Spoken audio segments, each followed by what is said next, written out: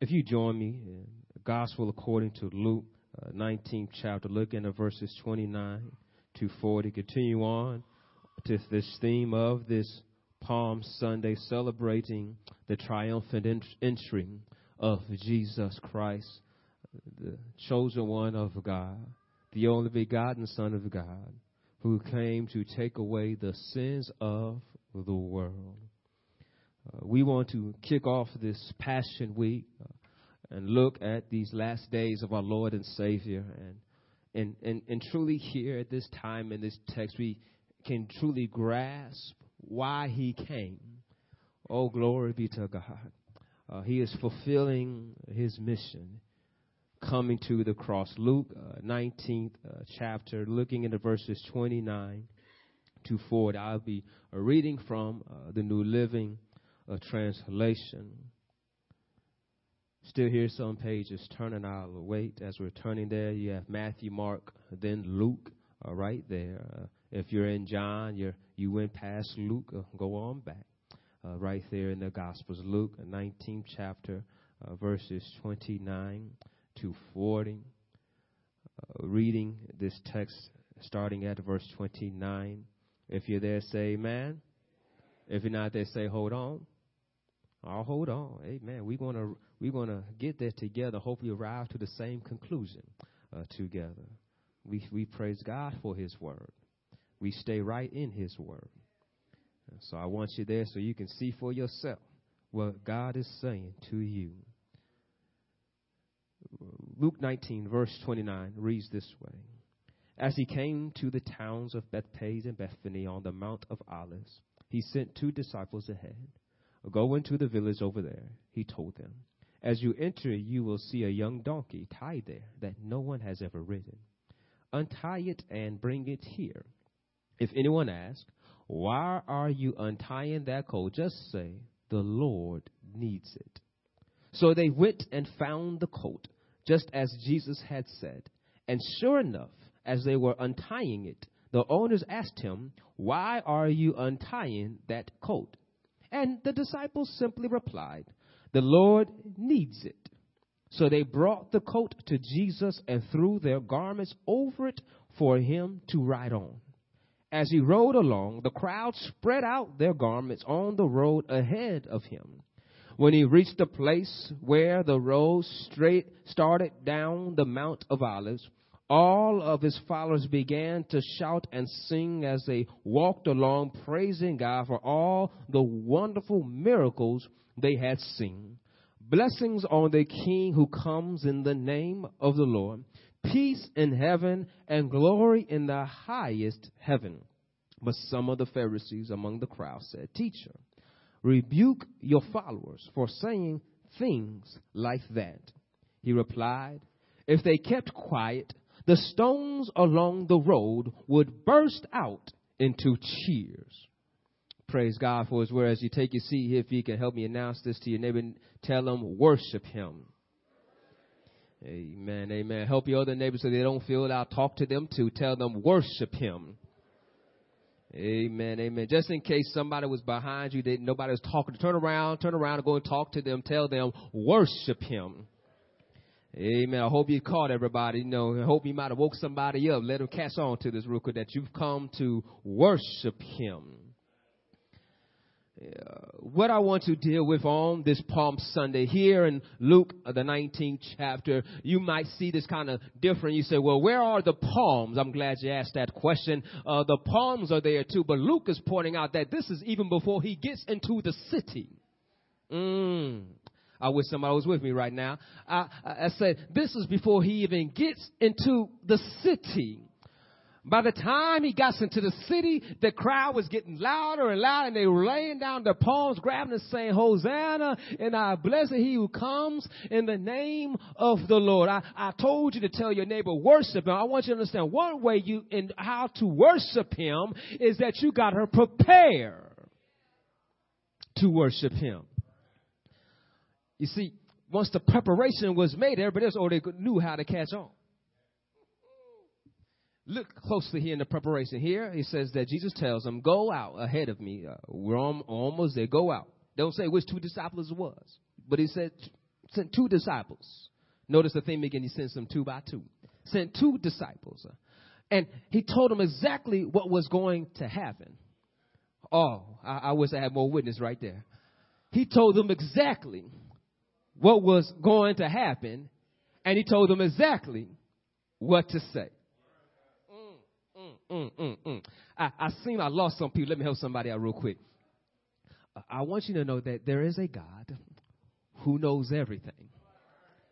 And since he knows everything, when you ask him a question, he's telling you the right answer. And oftentimes, if you're like me, that we get mad at God when he gives us the right answer because that's not what I wanted to hear. And so I get up doing what I want to do, and I get the results I don't want to have, finding out if I only did what he told me in the first place, everything would work out all right. So what I'm trying to point out here is the Son of God telling his 2 disciples to go out and experience what I'm about to tell you you're going to experience and say what I tell you to say, and everything's going to be just like I said. And is anybody here ready to prepare to worship him? Well, then he's told us how we should prepare to worship him.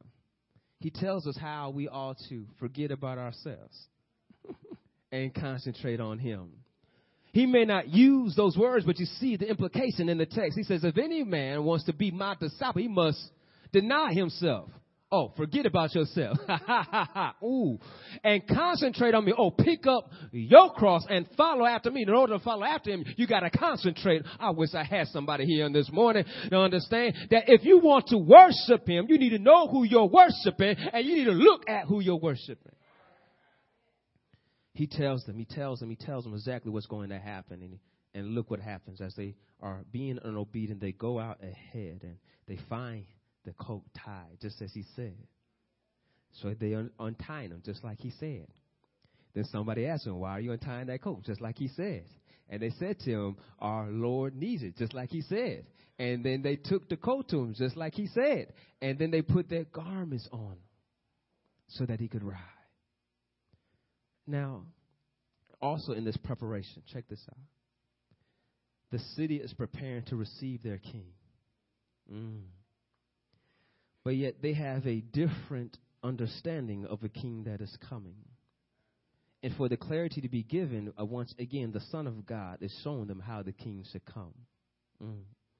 He is showing them. Now, if you are looking closely in the Gospels, you often find out how Jesus letting you know how this is how the kingdom of God is. The kingdom of God is not like the world.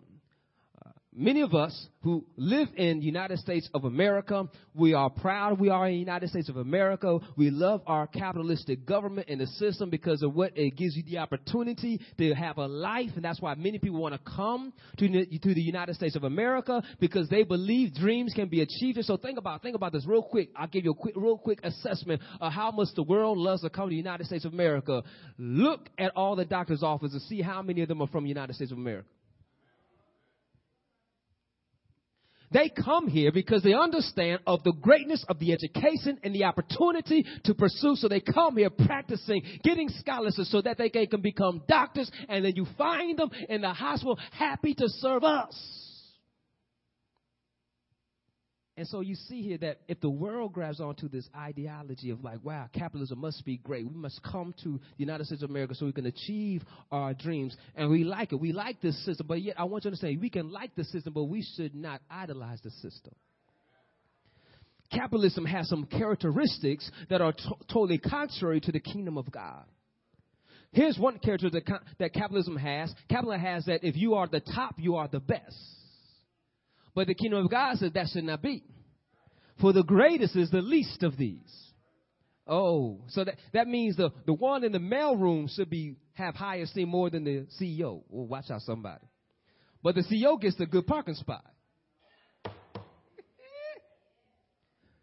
We look into the process so we will say, you know what? I want to be the CEO one day. I want to be the president. I want to be there because I want all the perks, all the things that have come. But Jesus, the Son of God, King of Kings, Host of Hosts, let us know that you should not try to be like the world, but be like the kingdom of heaven. And the kingdom of heaven is not about glitter and gold, who is the greatest as far who has power and might, but yet the least of these is the greatest. And so look how he comes. He comes poorly. The poor have donkeys. The rich have horses.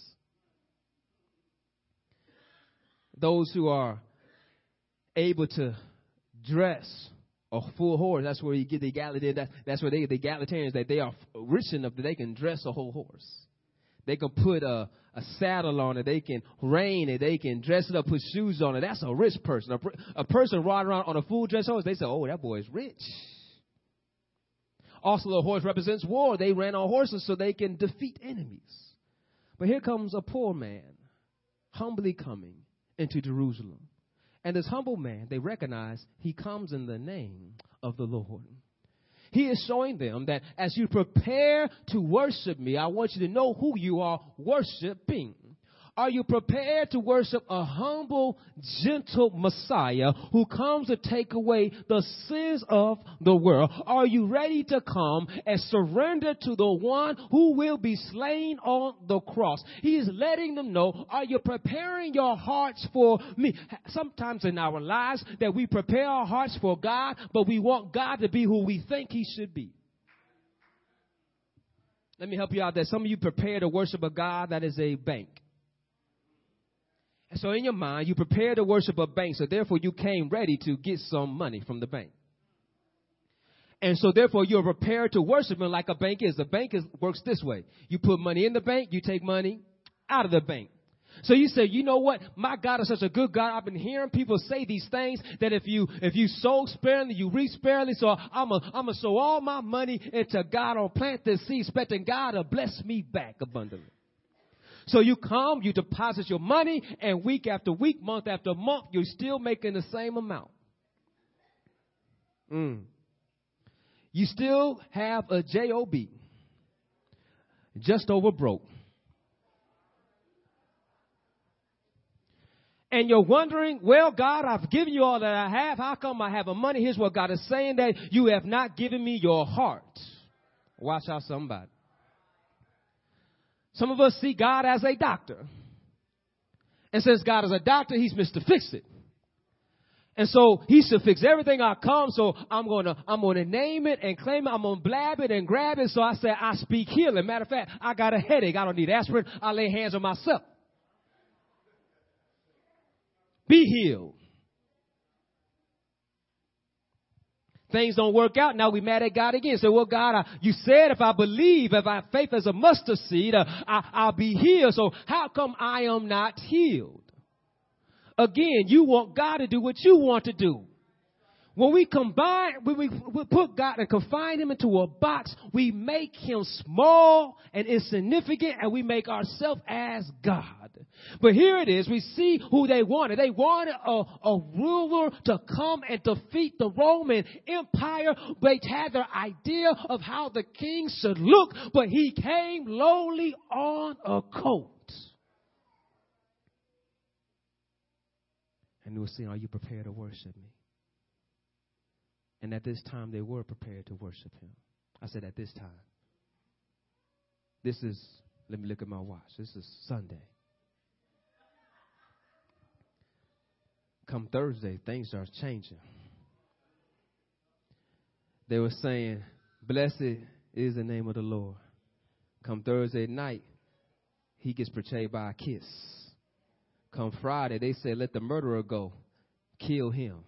Crucify him. So at one time, they're prepared to worship him as he's meeting their needs. They say, well, he's coming this way. Well, maybe he's going to do it later on. Maybe this is undercover. Maybe he's trying to sneak in so they don't know how he's coming, but we know how he's coming. Even the Pharisees caught on. Do you see that? The Pharisees caught on and say, why don't you make them be quiet? Do you hear what they're saying? The Pharisees understood this is some stuff of blasphemies. How are you going to say these things? And that's why he's weeping and wailing. Continue on reading in verses 40 to 44. He's weeping and wailing, for they truly do not understand of his appearing. And so preparing to worship, and we see him for who he is. He is the Son of God who comes to takes away the sins of the world. He comes with humility. He comes with grace and mercy and meekness and love. Do you see how he's coming? And so how he comes that he's after our hearts. Do you understand that when we prepare to worship, remember I said earlier that it doesn't matter how much money you give and just doing all these things, putting God in a box. God is not after you trying to get something from him. God is wondering what you're going to give to him.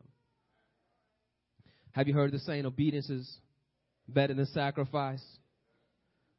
The psalmist says that a sacrifice you didn't desire, but you desire a broken and a contrite heart. You see that God is after your heart. And after your heart, you will realize that it does not matter how much money I give if I don't give him my heart.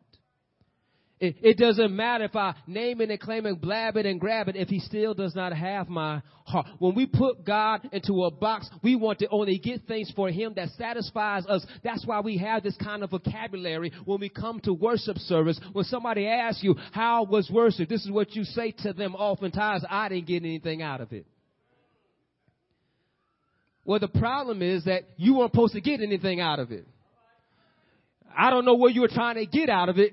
Especially when you didn't come to give anything anyway.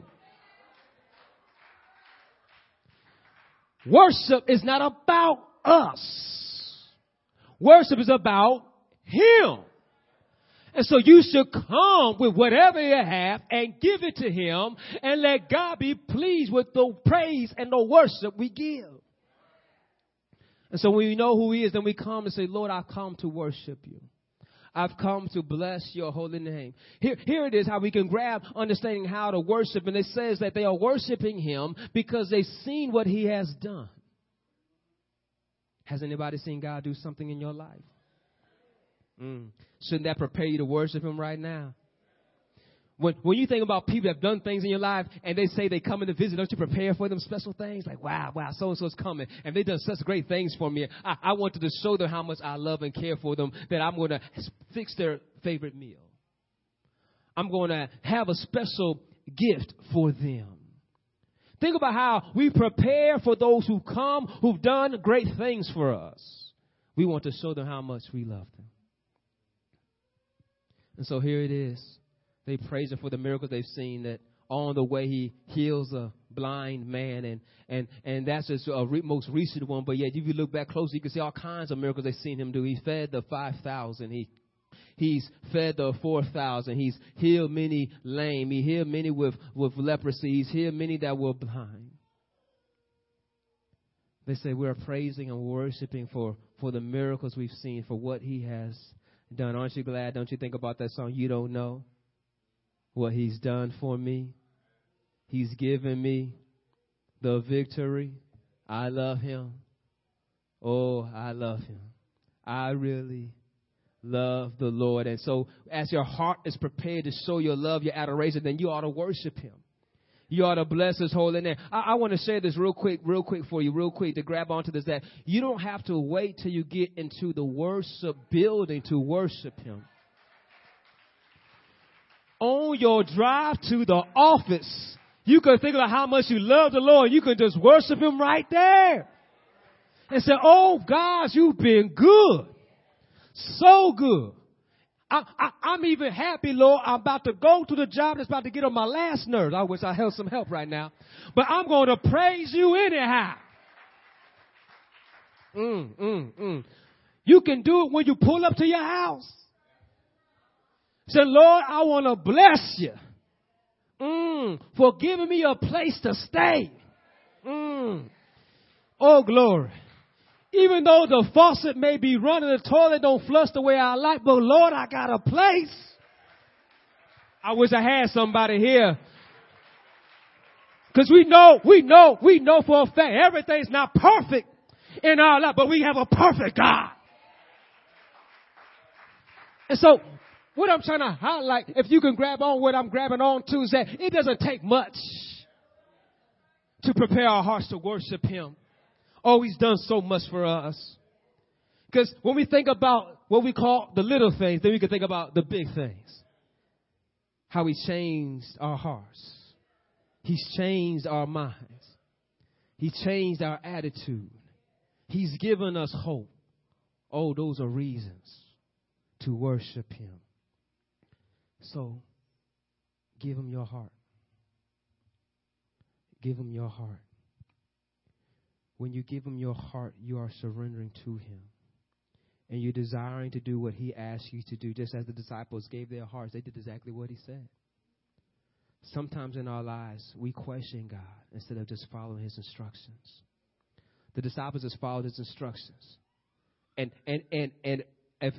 I'm glad that he chose those two, because if I was one of the two he chose, I'd be asking questions like, do you know this man? And whose house are we going? We've never been there before. I would just ask some questions because I'm just a curious person. So that's why he didn't give me that assignment. Hello, somebody. But to the two, he gave the assignment. He understood that they knew how to follow his instructions and go do what it. And I'll help you out real quick. It wasn't Peter. If it was Peter, would have said so. But it wasn't Peter. Peter got questions, and Peter got some things that it wasn't Thomas. It wasn't Andrew, because we see Andrew ask questions. Father, where you going? You all this time we've been with you. What you talking about leaving? So it had to be some two that we probably don't know very well, but yet we should learn to embolize or follow. So you know what? How can I be more obedient like that? How can I give my heart and just do what he asked me to do, knowing it's going to work out? Because when they saw that, he worshiped. Now, I want you to understand this, that it shows us the omniscience of our Lord, that he knew exactly that he had preparations already. He had preparations already. And so in this preparation, they realized that he has prepared for him to come. And therefore, they have prepared their hearts to worship him. And they worship him for what he has done. They are celebrating for the miracles they had seen. And they have reasons to bless his holy name. I want you to grab closely here that we see this always in a theme within our Bible. That the Bible tells us about why we ought to worship God. He says, I am the one who took you out of Egypt. I am the one who helped you cross the Red Sea and you walked on dry land. He tells her, I am the father of Abraham, Isaac, and Jacob. I am the Lord thy God, who is like me. That's why we like Isaiah 31 that says that, have you not seen, have you not heard? The Lord of God is almighty. It lets us know. That's why we say they that wait upon the Lord shall read. But before that, he's giving great arguments saying that who's giving me counsel? Who's giving me wisdom? I am the great and awesome, mighty God who's come to save you. The Bible shows us about God. That's why we have faith, because our faith is on our evidence of knowing that God is real. And so we can worship him for the evidence that he is real. One way to really find out how real he is, all you have to do every morning, if you want to do this test, just get up around, say, 6:30 now, I think as the time, and you'll see the sunrise. And if you wake up every morning and look and see the sunrise, you're going to see something different every morning. It's just something different about, like, it's a different shades, a different color. It's not the same thing. And what you're seeing is just the glory of the Lord. It says the psalm writes out that even the earth knows how to display his glory and declare his glory. And it goes out day after day. How can it be a tree knows how to lift its branches and move in the wind and its worship? How is it that a bird knows every morning to get up and sing a song unto the Lord? But we come into the place of worship and we wait for the song to sing our song. I'm not going to sing that one because I don't like that one. I don't like that song. Don't sing that song over again. I don't want to hear that song. Or you going to wait till somebody hits on the drum. Oh, that's my beat. Oh, now I'm going to get up now. Yeah. Or you going to wait till it makes you move and you see somebody else that's, I'm going to dance now too. But I dare you just by yourself just to think about his goodness and worship him all by yourself. Then you realize that I don't need anybody else to tell me how good he is. I see his goodness all around. I see brand new grace and mercy. I see the stars in the sky. I see the sun. I see the beauty. Check this out. If you need some assistance, go talk to those who try to tell you about the Big Bang Theory and ask them this question. Where did the Big Bang come from? Then they're going to be in a puzzlement and say, well, there was some matter that have always been in existence. Okay, where did that come from?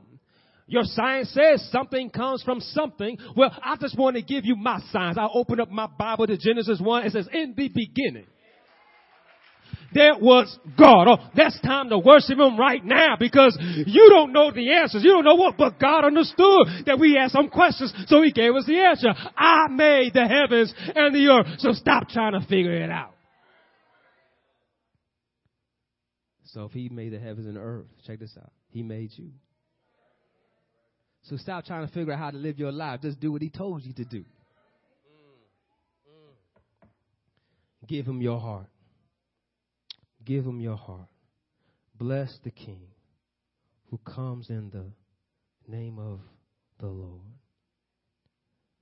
Not only do we prepare to worship him, we worship him for what he has done. We worship him alone. We need to be careful how we might worship other things. We allow things to distract us and not keep our eyes on Jesus. And I want you to grab closely that this Bible makes it clear that I don't want anybody to be offended or hurt, but what I'm going to say may offend you and hurt you, and I'm saying it for that reason. He does not need you.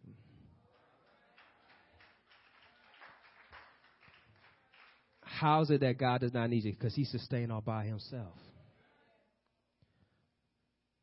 But yet, catch this. And even if you don't worship him, the stones can cry out.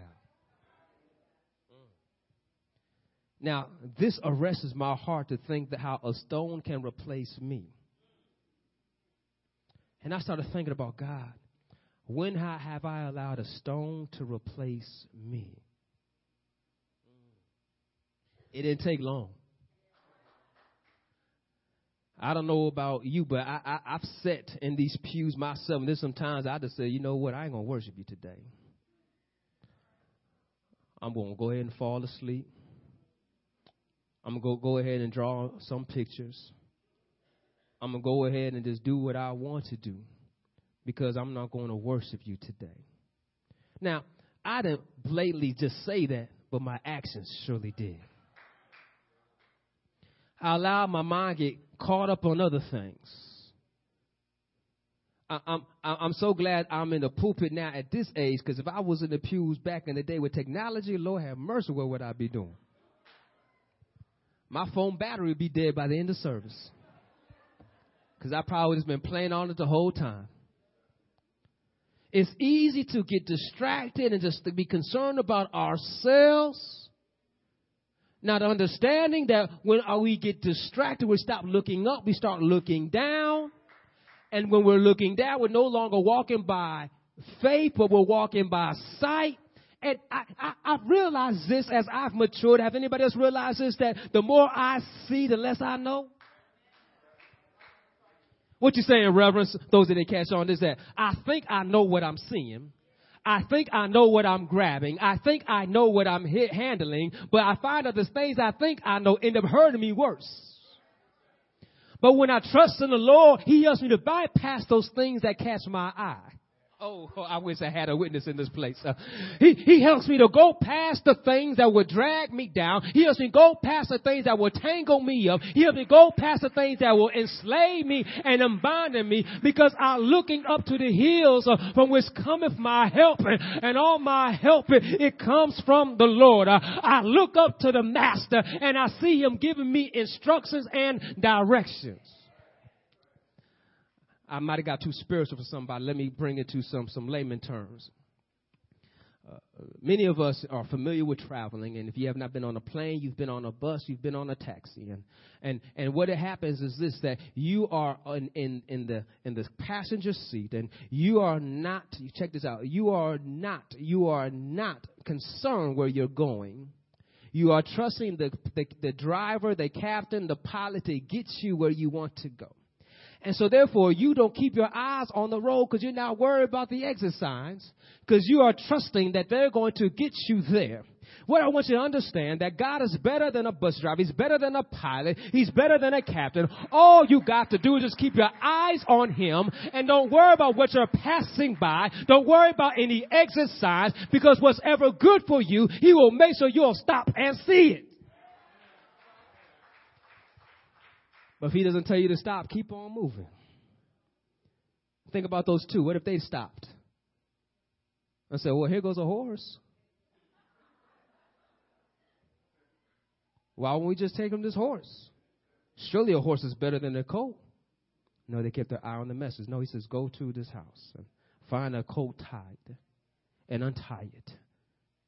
He will say, why are you untying? Tell him the Master, the Lord, has need of it. They bring it and put their garments on him so he can ride on. They lay their coats down, and as they lay their coats down, that means that their coat is passing over their coats. And now, we have so many clothes now that we get something dirty, we go buy something else. These coats that are being trampled by their coat, they put back on because that's all they have.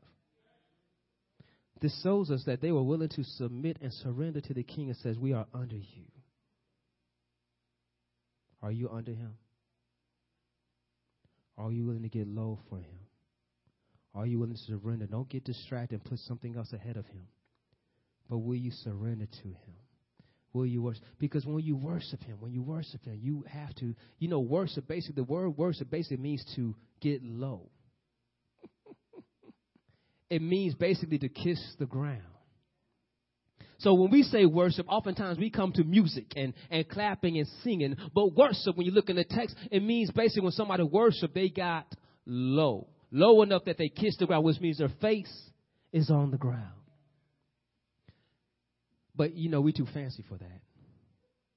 No, I don't worship that way. But check this out, when you see the parables of the 10 lepers are healed, and it says that one came out and worshiped, it means he got down and said, thank you. Many times when healing took place, they got down and said, thank you. I challenge you, when you worship God, will you get down and say, thank you. Thank you for keeping me. Thank you for saving me. Thank you for watching over my children. Thank you for keeping us married for these many years. Thank you for the health of my parents. Thank you for the job you've given me. Thank you for the life you've given me. Thank you for saving me. Because when we prepare ourselves to worship, and we worship him for what he has done, we worship him for who he is, and we worship him alone, because there's only one God. There's only one God in three persons: God the Father, God the Son, God the Holy Spirit. And when you worship him, check this out, what happens.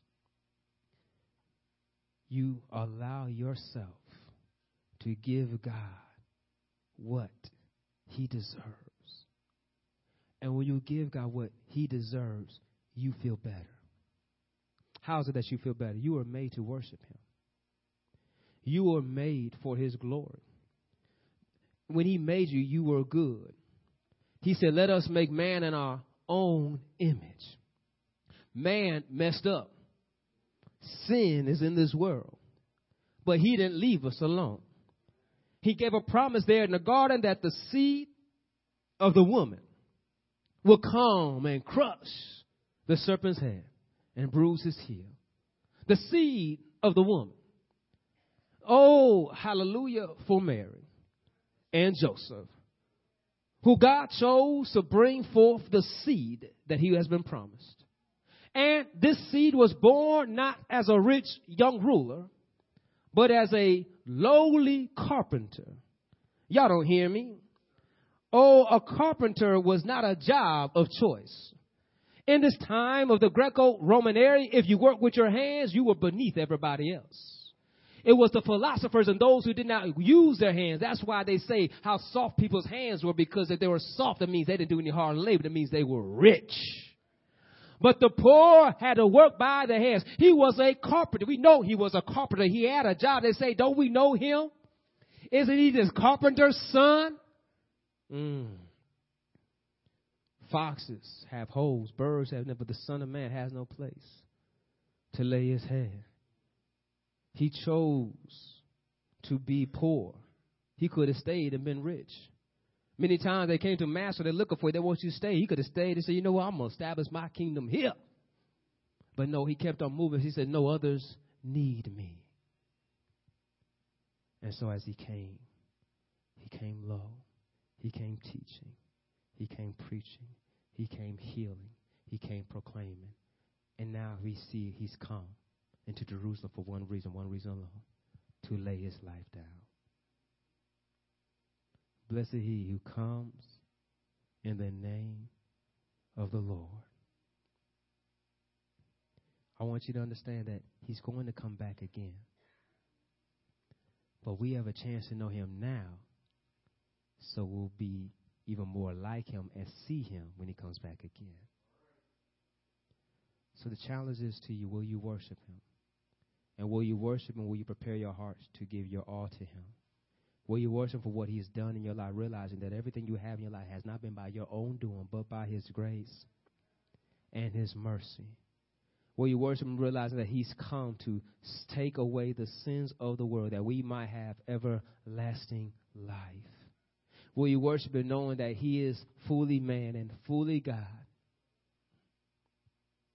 And I close with this thought.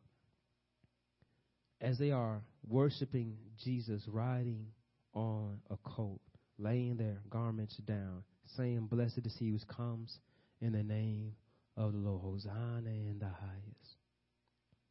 I want you to grab that this is the Son of God in flesh, without sin, willing to take our punishment, our chastisement, our grief, willing to take death when he does not owe it. The wages of sin is death. Jesus is without sin. He does not owe death. But he gave us this great example that he was willing to lay his life down. He who has so much to live for was willing to lay his life down. Will you lay yours down? Will you lay your life down before the King and say, here I am. Have your way. I worship you. Let us pray. Father, we surrender to you. We give our lives to you. We want to worship you alone, for there is none like you. We repent right now for our pride, our selfishness, the lust of our flesh, the idolatry of our eyes, the wickedness of our minds, the craftiness of our hands, the swiftness of our feet. We thank you for you will cleanse us of all unrighteousness. And our desire is to worship you, Lord, with a pure heart and clean hands. Transform our minds. Renew us, O Holy Spirit. Refresh us and revive us one more time. Pierce our hearts with your word, that we might not sin against you. Keep us, Holy Spirit. Draw us closer, as you will draw nigh unto us. Search our hearts, O God. We surrender all to you. We pray. Amen. We extend a hand.